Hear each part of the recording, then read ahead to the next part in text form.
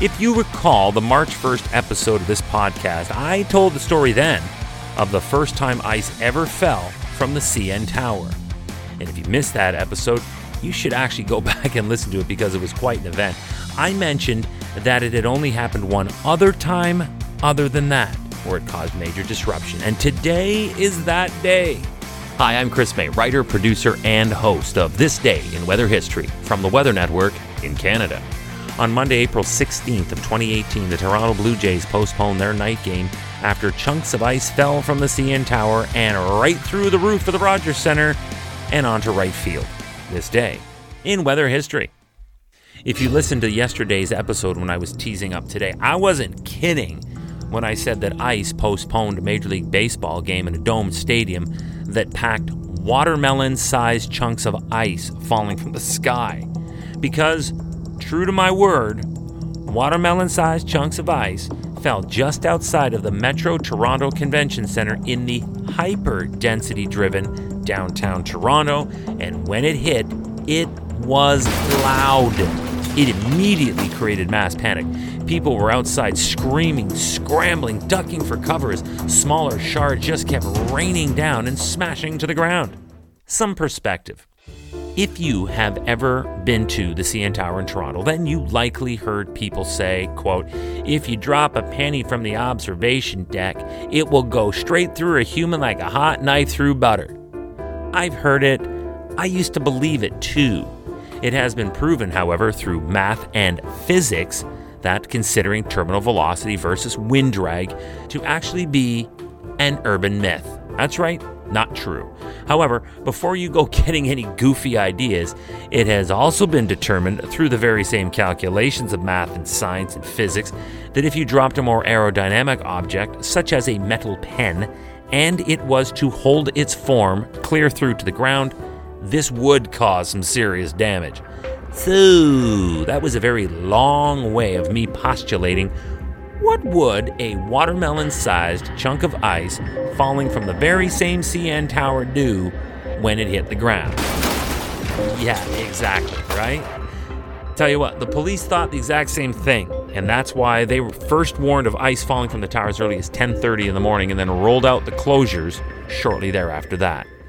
Remember that this day in weather history can be enjoyed a number of ways. Right now, you are listening to the full version of today's story on your favorite podcast provider, but there is also the daily podcast video short.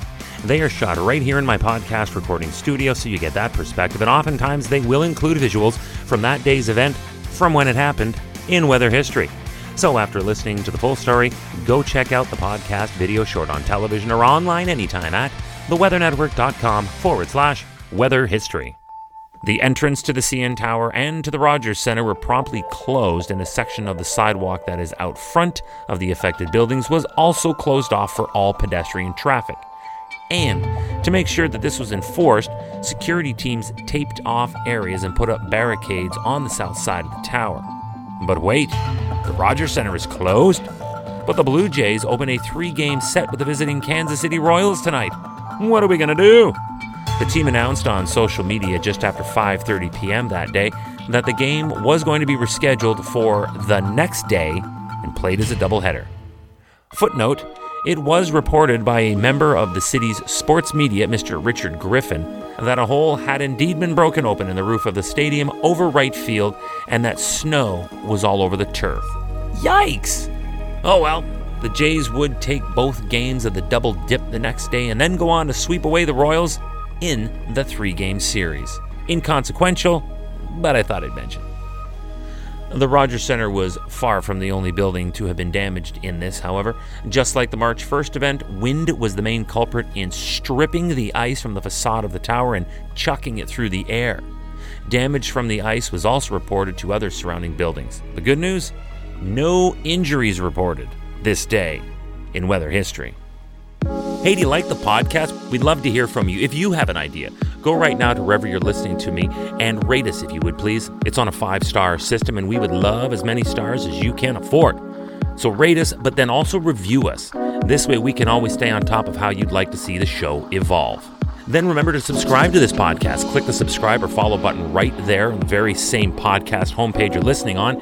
You'll be immediately reminded that the next day is ready to listen to, and you also have access to every episode in the archives. It dates back to June 1st of 2020, so there is a lot that we got to get caught up on this day in weather history.